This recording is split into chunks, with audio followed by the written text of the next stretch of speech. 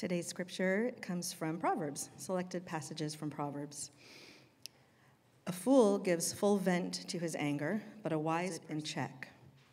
An angry person stirs up conflict, and a hot-tempered person commits many sins. Better to live in a wilderness than with a nagging and hot-tempered wife. A quick-tempered man does foolish things, and the one who devises evil schemes is hated. Fools show their anger at once, but the prudent ignore an insult. A person with intense anger bears the penalty. If you rescue him, you'll have to do it again. Don't make friends with an angry person, and don't be a companion of a hot-tempered one, or you will learn his ways and entangle yourself in a snare. A hot-tempered person stirs up conflict, but one slow to anger calms strife. Mockers inflame a city, but the wise turn away anger. Whoever is slow to anger has great understanding, but he who has a hasty temper exalts folly. Good sense makes one slow to anger, and it is his glory to overlook an offense. Hatred stirs up conflicts, but love covers all offenses. A gentle answer turns away wrath, but a harsh word stirs up anger. The word of the Lord. Thank you, Erica. This fall, we're in a series on the book of Proverbs. We're calling it Get Wisdom. And what I've been trying to do over the past 4 weeks is to build a case and to make a case that wisdom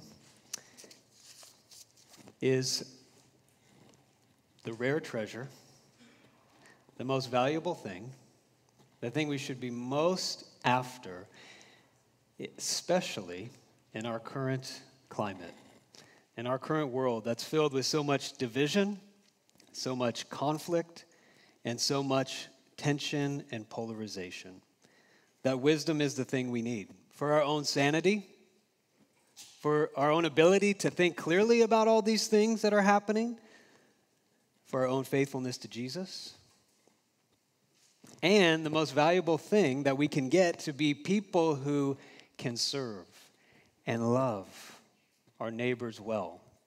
In the middle of all this division, disagreement, and polarization, even the people whom we disagree with and we have the hardest time with. That wisdom, according to the book of Proverbs, is the thing that if we get it, we can do those things. So I am building the case for those 2 words on the front of your bulletin, get wisdom. And it's not really me building the case. I'm showing you the case. I hope to show you the case in the book of Proverbs. So the last 3 weeks, I've focused on what the Proverbs teaches about our relationships. And relationships, according to Proverbs, is where, more than any other place in our lives, we find out whether or not we are wise or fools. Wisdom is not theoretical. We don't find out in books or on tests that we take on paper. We find out in our relationships. So we've talked about how to repair them when they break or when they're strained in conflict. We've talked about how to talk to people, our words. Last week we talked about how to talk about people, what the Proverbs have to say about gossip and slander and bearing false witness. So today, what we are going to do is dig deeper underneath all of these relational issues to get to what is at the bottom, the source of many of them. And it's no secret. It's in the bulletin. It was in those Proverbs. We're going to be talking about anger. Anger. It often leads to conflict, right? It often leads to the breaking and the straining of our relationships. Anger is the source of many of the words that we say that harm people and hurt people. Anger is at the root of so much of our gossip, so much of our slander and the way that we talk about other people. And I think we all realize right now that we live in a pretty angry world, an angry culture. Even among Christians, there's a lot of anger going around.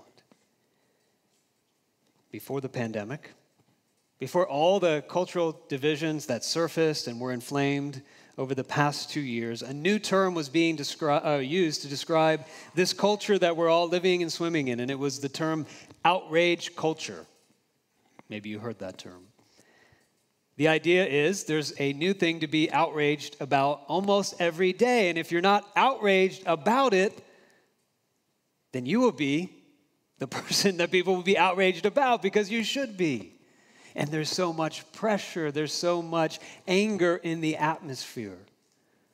And we feel like we should be a part of it. We're being sucked into it. Our technology is designed to get us angry and to keep us angry. That's one of the main strategies, right, that the algorithm uses to make money off of us because more clicks happen. More scrolling happens when people are angry. That's the whole psychology of it, and they figured it out. Because of all this, a recent article in the Washington Post said, we are living right now in a big anger incubator. And that is the life that we are living in. We all feel it. So we need wisdom on how to handle our anger, and Proverbs addresses it, as we've seen in the verses that were read. As I was looking at these verses and other parts of the book of Proverbs, I see at least 5 parts to this wisdom, and we're going to go through each of those one by one. They'll be up on the screen if you want to take notes. First, the first part, admit that you have it. The first thing we noticed about the wisdom Proverbs gives us about anger is that it never says angry. It never says never be angry.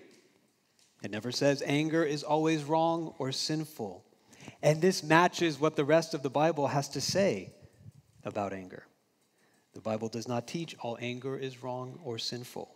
Look at Ephesians 4:29. It's there in your bulletin. It says, be angry and do not sin. Most scholars think Paul's quoting Psalm 4 here. You say, wow, this is interesting. The verbal form here is an imperative, meaning a command saying, be angry. It's like we're being commanded to be angry, but in a way that is not sinful.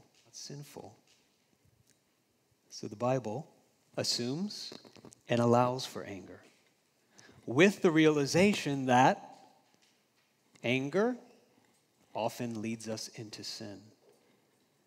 We'll talk more about that in a minute. But let's look at a few Proverbs, 29:11 and 14:29.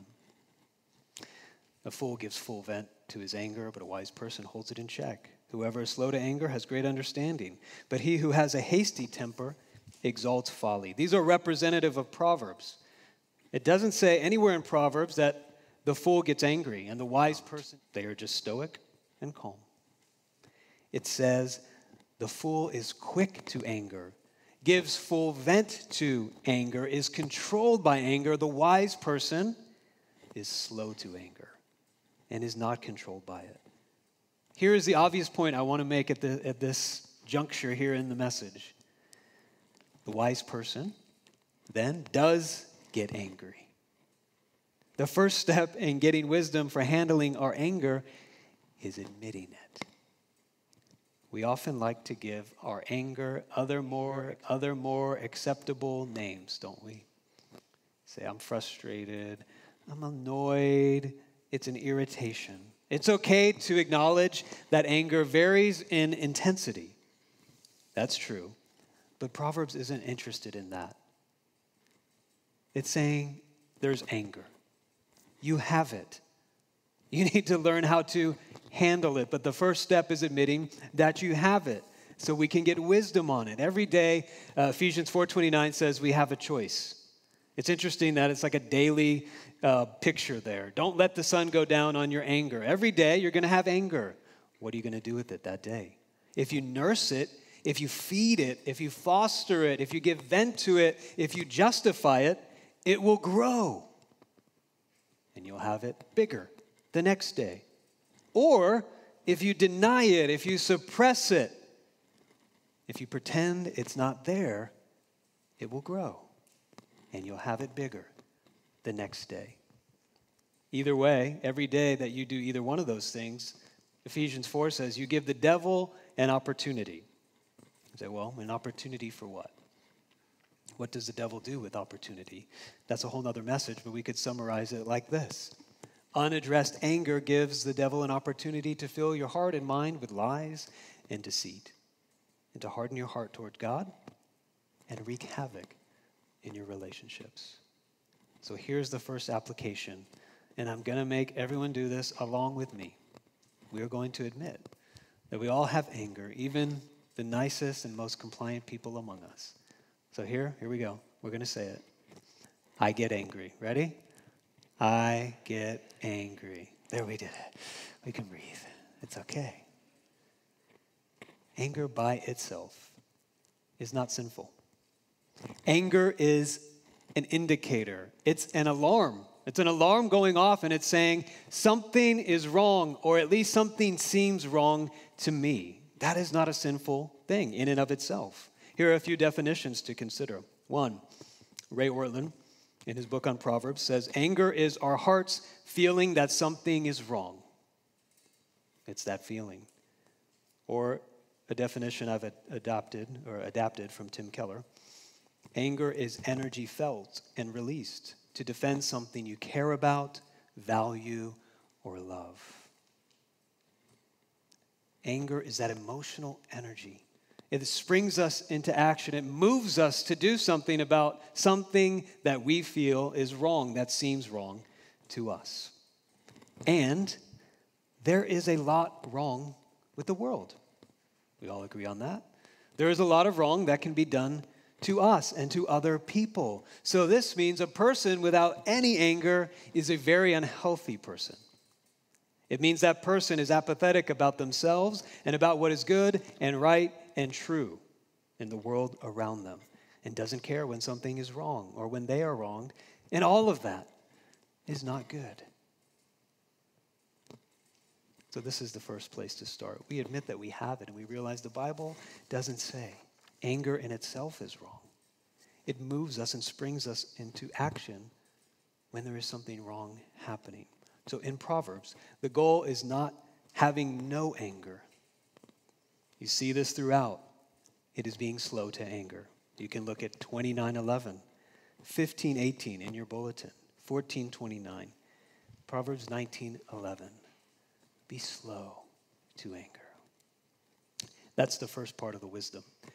That's just the first step. There are 4 more pieces. The second piece of wisdom that Proverbs gives us is this: be aware, admit it, and then be very aware of the potency of anger. Anger is a very potent thing. The emotional energy. When we feel that something is wrong, it can lead to good, it can. But it also, and often does, lead to massive destruction in so many ways. Whenever I'm making the drive down from Orange County to San Diego, you pass by San Onofre, you pass by the nuclear power plant over there, those big things that are sitting right by the ocean. And a number of years ago, it was powered down. It used to power so much of San Diego, and they put it offline, but it's still, you drive by, you see cars there, there's still things happening there, and sometimes we talk about it, it's kind of like a dad thing, like, hey boys, look at that power plant. Did you know this story? And I just repeat it every time we drive by, and it's shut down, but look at all the cars. Why are they there? Because it's nuclear power.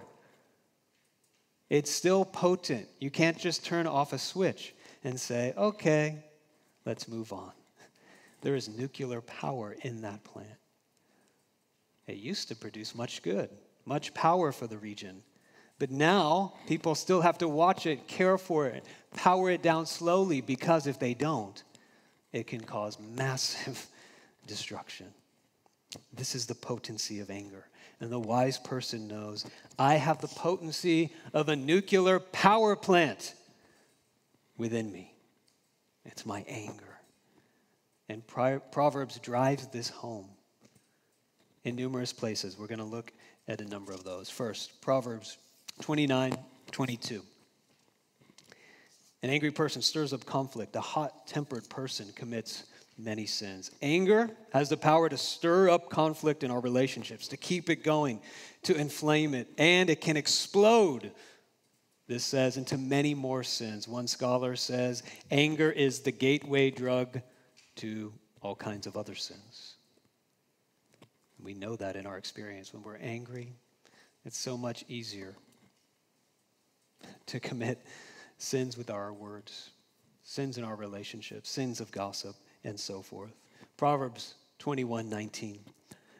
Better to live in wilderness than with a nagging and hot-tempered wife. I know that's like a cheap shot there maybe from the book of Proverbs. Like, what about the husband? And there's a lot said about the angry man in Proverbs. But here's the point.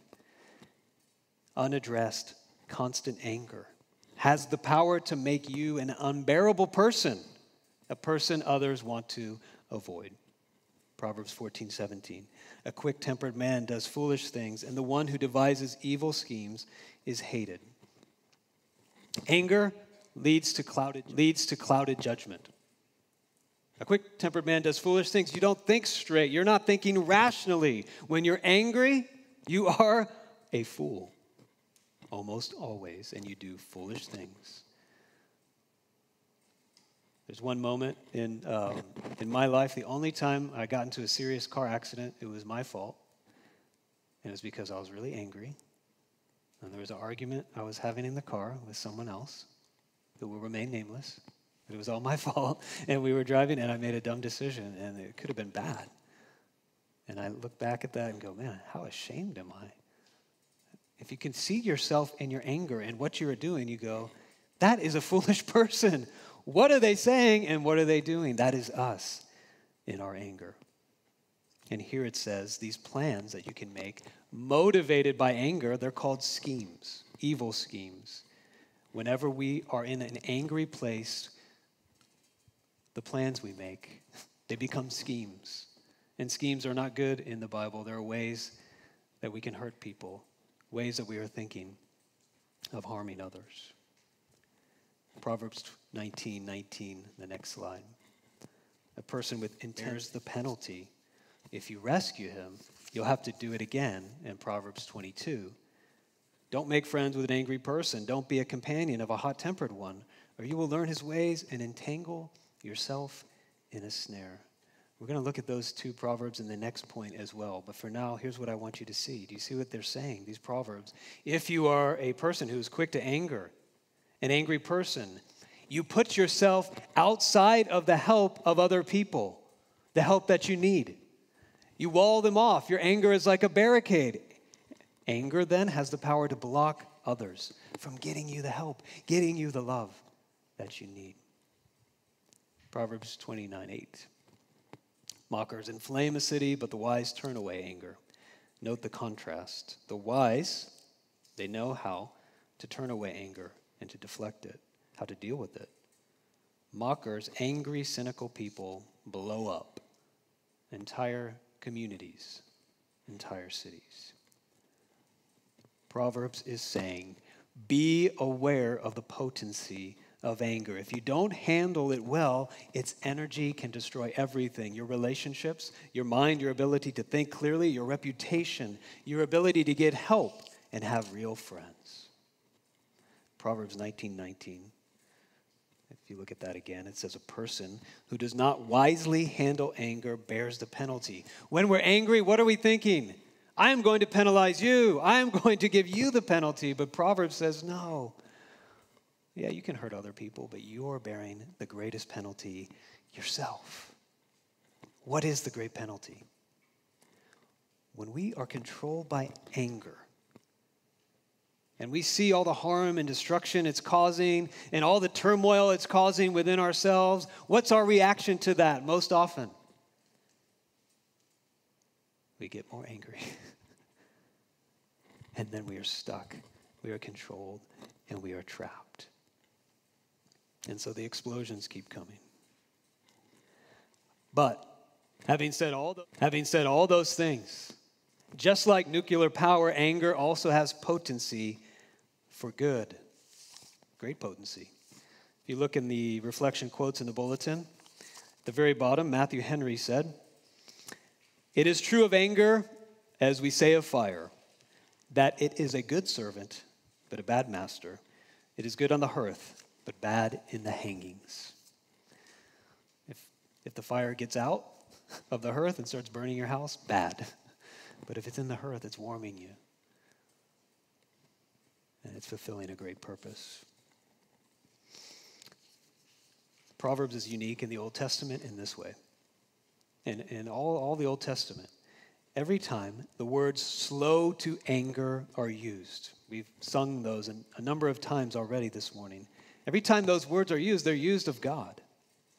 Many times, Exodus, Numbers, Joel, Jonah, Psalms, Nehemiah, even the prophet Nahum. What Proverbs does is take that character trait of God, that he is slow to anger, and tells us this is how we should be also. This is how anger can be powerful for good, like the fire when it doesn't control us, but it has its proper place. It can do good.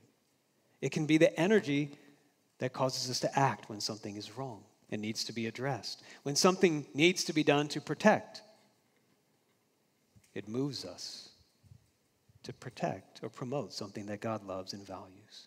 This is why the Bible never says God doesn't get angry. He's way too nice for that. No, it says God is slow to anger.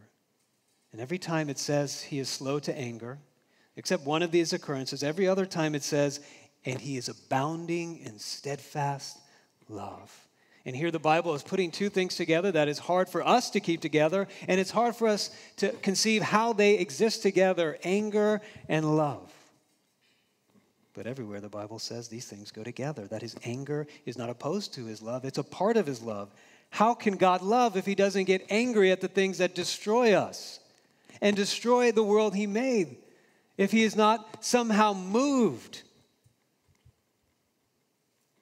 when we are harmed, when we harm ourselves, when we harm the world he has made.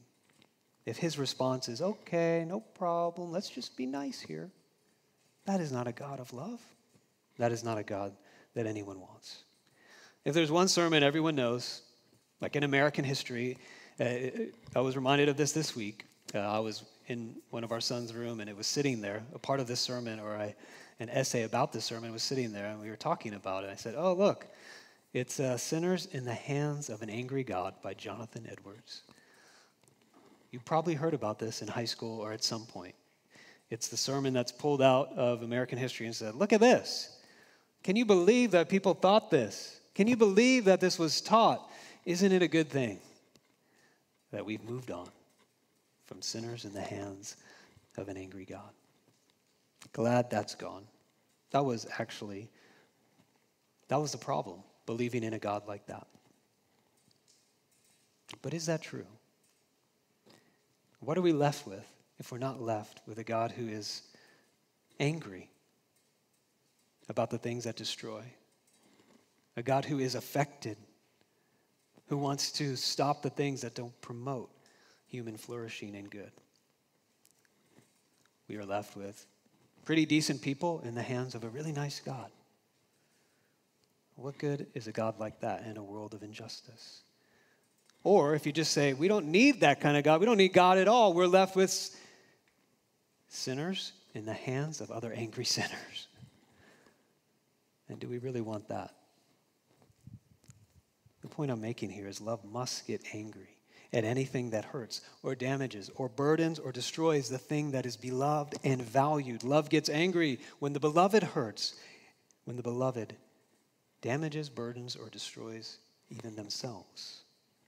The person with no anger is a person with no love, as it moves to action and can be potent for good. We see this in the life of Jesus. He was mad when he entered the temple, because the temple became a place not to meet with God, but to do business and to run from God. He was angered by that. He was angered numerous times at the responses of people who had hardened their heart to the grace and the love and the redemption that he was offering. Point 2, be aware of the potency of anger, for ill or for good. Third piece of wisdom on how to handle our anger. This is important for our time. I felt like I had to spend a little bit of time on this because of our current cultural moment. Third is avoid it in others whenever possible. Coming back to some of the Proverbs we looked at. Proverbs 19:19, let's just put those up on the screen. 22, 24, and 25, and 29:8. There you see them. This is where it says, don't rescue the angry person. Don't make friends with the angry person. Proverbs 22, don't be a companion of a hot-tempered one, or you will learn his ways and entangle yourself in a snare. This is saying some people and some groups are in a place where they're characterized by anger. They're just set on fire and hot with anger, and they're devoid of wisdom and love. And Proverbs 22 says, these people and these groups will draw you in and suck you in and make you angry. You'll be trapped in it without knowing. It says this is like a snare. A snare, it's like a bear trap or something. You don't walk into a snare knowingly. Oh, look, I'm going to walk in. Oh, and your leg is caught in the jaws of death or whatever. That's what this is saying. You don't know it, you don't realize it, but you can be trapped and inflamed in the anger of others. We slowly get caught up in what we think is righteous anger, and we're drawn in, we're trapped, and we're controlled. Let's apply this. The wise person in our modern technological age will have to ask, the spaces that I'm engaged in online, the social media that I am consuming, are they angry spaces? How much of what I see in my friends and companions, my friends online, or the things that are coming in my feed are hot-tempered, inflaming anger, fueling outrage? Proverbs says you will learn these ways and entangle yourself in a snare. So maybe we can ask, will this post or repost or scroll or tweet or comment, will this inflame or will this turn away anger? If everyone asked that question in all of the internet, maybe the internet would shut down for the day. The wise person knows how to slow their anger, slow it down so that it can be channeled for good. This is very hard if it's always being flamed everywhere and for everything. So Proverbs says avoid it in others, not always, but whenever it's possible and in most cases. Fourth point, ask it why. Proverbs teaches us to ask our anger the question, why?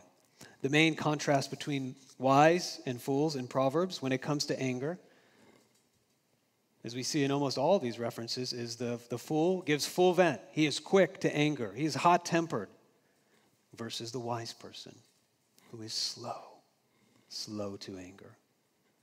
You slow down anger, 1, by admitting it, 2, by being aware of its potency, 3, by avoiding being snared in other people's anger that doesn't involve you, and 4, by asking your anger, why? All the Proverbs that say slow down to anger are saying, another way of saying this is, don't trust your anger. Don't trust it. Question it. I saw this tweet. Yeah, I was on Twitter this week. I know, I just said that's dangerous. It is dangerous. But I saw this tweet. It's by Ray Ortlund, who wrote a commentary on Proverbs, and he said this little letter to anger. Listen to this. Dear anger, you feel so good, but you are so bad. Your moral fervor is immoral. You corrupt even our just causes. You poison everything we desire. I don't trust you. Emphatically, Ray. That's the kind of letter we should all be writing to our own anger. I don't trust you. So I'm going to ask you why. What is the wrong that I'm feeling here? Why am I angry? God, in the Bible, to two of the most angry people in the Bible, Cain and Jonah. You know what he asked them? When they were inflamed with anger, very unrighteous anger, he came to them, both. He said, why? Why are you so angry? Now, what was the God of the universe doing, stepping into these angry men's lives and saying, why? He was giving them a chance to see that their anger had nothing to do with him and everything to do with themselves. Their pride, their ego, the desires that they had made into their gods. He said, why? if we ask why to our anger, what makes us most angry, will show us what we most love and value, what it is we want to protect and promote. There are many examples that we could give to this. Let's consider one in parenting. Parents, sometimes we get angry about the behavior of our kids or their grades or their attitude. We slow down and ask, why? Many times, what we can find out is we ask ourselves the question, do I want to promote my child's good? Do I want to protect my child? And often that's there. But often the energy is, I want to promote myself. I want to protect my image and my reputation. I want to protect my security and the fears that I have about being a bad parent. We could ask that why question and do this with numerous examples. When we ask our anger why, often what we'll find is that what we're trying to protect and promote, the thing that we love and we value, has very little to do with God and his purposes for that person or situation. And so much to do with ourselves, our pride, our comfort, our need for approval, and many other things. So we have to ask it why. Another reason we need to slow down is that many times our anger has nothing to do with the situation that we're responding to or the other person and what they said or did. Anger is often called a secondary emotion. It is emotion that we feel in response to other emotions that we don't want to feel. Instead of feeling hurt or grief or sadness or loneliness or fear, we go to anger. Because unlike hurt and grief and fear and loneliness, anger makes us feel like we are in control, but none of those other ones do. This is why it feels good to be angry, because I'm doing something about something I don't like, something that hurts, something that feels wrong. When I'm angry, I feel powerful and in control, but none of those other things give me control. And so in a situation that happens, it's a minor thing or some words that people speak to us or things they do to us, anger comes out of us or anger comes to us, but it has nothing to do with what we said or did or what that other person said or did. It has everything to do with the thing that's underneath that anger, the hurt, the grief, the loss, the fear, and the loneliness. So we always need to slow down. James 1, we read this earlier in the service, 19 and 20. My dear brothers and sisters, understand this. Everyone should be quick to listen, slow to speak, and slow to anger, for human anger does not accomplish God's righteousness. One more reason to slow down our anger is because to be angry for the right reason, you're promoting and protecting the right things, you're loving and valuing the right things, so the right reason, in the right amount, in the right proportion, and at the right speed is so very rare. So very rare that James says human anger never can accomplish God's righteousness. It made me think of some examples, and there were many examples that I had where I had seen my own anger out of proportion, out of pace and timing, and for the wrong reason. I was thinking sometimes in our house we get water that puddles up underneath the fridge because we have our water thing there, you know, and I'm wearing socks in the house. And I step in the puddle of water. And it's like the worst thing that ever has happened in the world. Like, how could you? I have to get new socks. That's out of proportion to the water puddle and getting new socks.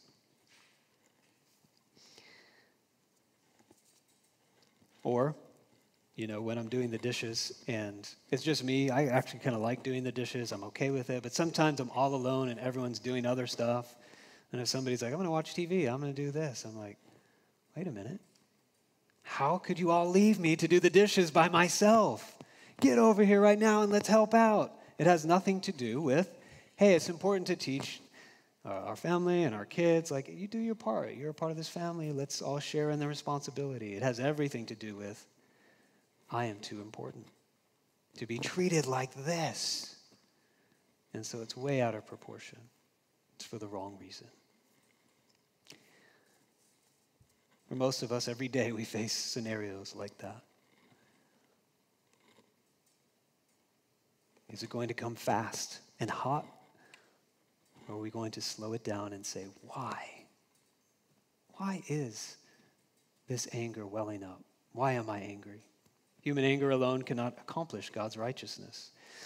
It does not set things right. Because if all we have is our anger, the wrong that I feel, the wrong that I care about, it won't be set right if all we have is our anger. We might get our way, but we're only going to do it by doing more wrong. Anger needs to be something we move through. Anger needs to be something that takes us somewhere else. And let me get to that in this fifth point. The fifth piece of wisdom that is alluded to in the book of Proverbs is this. Allow it. Allow your anger to lead you to Jesus. Now, this sounds way too simple. Okay, way too over-spiritual, I know, because anger, okay, how is this going to help me to handle it? Let me explain. Proverbs 29:11. I think we have that on the slide. We could put it back up.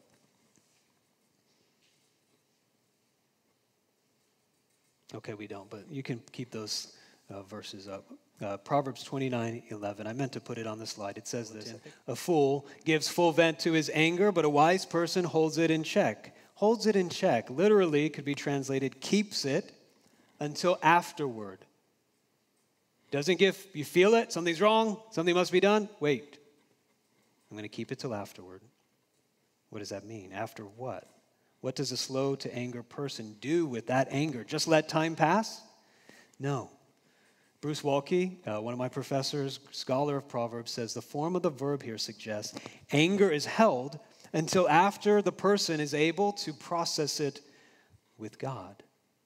Controlling our anger does not mean denying it, suppressing it. It means knowing where to take it. When we get angry, we have three options. Just go with it. Vent it. Let it out. That usually stirs up more anger. 2, stuff it, deny it, pretend to be nice. It simmers, it doesn't go away. It grows, it gives the devil opportunity. Harsh words are stirred, maybe not outside, but inside against that person. Harsh thoughts are held on to. It stirs up more anger.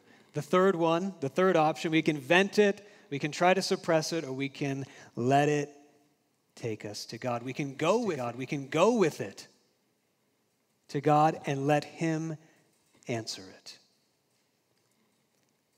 How does He answer it? We can put those verses up. A gentle answer turns away wrath, but a harsh word stirs up anger. How has God handled His anger toward us? How does God deal with all the wrong that we have done? The wrong we've done against Him, the wrong that we have done against each other, against things that God values and loves, against His own glory and honor and reputation that He must promote and protect because He is the God of the universe. We deserve His anger. Our anger has blown up the things that God loves. And how does God answer it?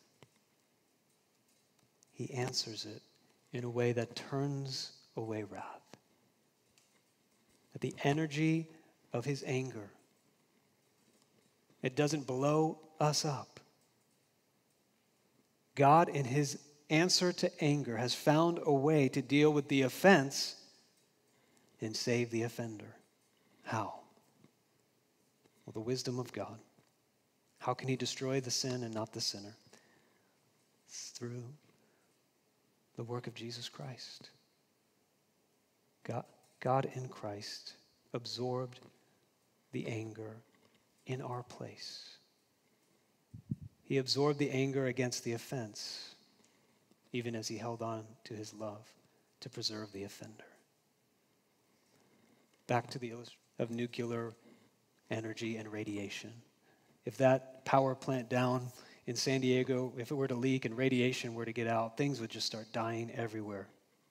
Things would be destroyed. If there was an explosion, it would destroy everything. But radiation, the energy of radiation can be used for much good. It can be used if it's targeted and pinpointed against the cancer that is inside of a human body. You take that radiation, you focus the energy on the cancer to save the person. And this is what God has done in Christ for us. He didn't blow it all up. He focused the anger, the energy against the cancer and the sin that is destroying us to save us. Hatred stirs up conflicts, but love covers all offenses. In Christ, God has absorbed his anger. He has covered his anger in love. And it is that covering, absorbing love that doesn't stir up anger, but slows it. And when we go to God with our anger and he meets it with a gentle answer, turns away his wrath, we can in turn process, slow down our anger, and in the same way, we can learn to pinpoint it gently. We don't put it aside, we answer. Proverbs 15:1 doesn't say we ignore it. We ignore wrath, and we turn it away through a gentle answer. Instead of going after the person, instead of going into attack mode and blowing things up, we take that, we funnel that energy, and through gentleness, we learn to address things that are wrong. We learn to address things that seem wrong to us without harming the person, without attacking the person, and instead going after the thing that is harming them or us. When our anger is gentled, Thomas à Kempis, another quote from the front of the bulletin, describes the kind of mindset that we can develop. Be not angry that you cannot make others as you wish them to be, since you cannot make yourself as you wish to be. We can slow down our anger, realizing we are not what we would wish to be. We are not what God would wish us to be, but God meets us with a gentle answer. Answering our anger, absorbing our anger in Christ, so we can in turn learn to do the same thing when we are angry. Let's pray for the grace to do that. Would you pray with me? God, how grateful we are that you love us, that you care about the things that harm, hurt, and destroy us, that you don't leave us to those things, but you have come in passion to rid us of those things. And in your great wisdom, you have found a way to rid us of those things without ridding us altogether in Jesus. Thank you for that gentle answer that turns away your wrath. I pray for us, for myself, for all of our anger, that we would learn to be people who are slow to anger, who have the wisdom to know why we are angry, and the grace to develop the gentleness, to know anger can lead us to love. And we pray it in Christ's name. Amen.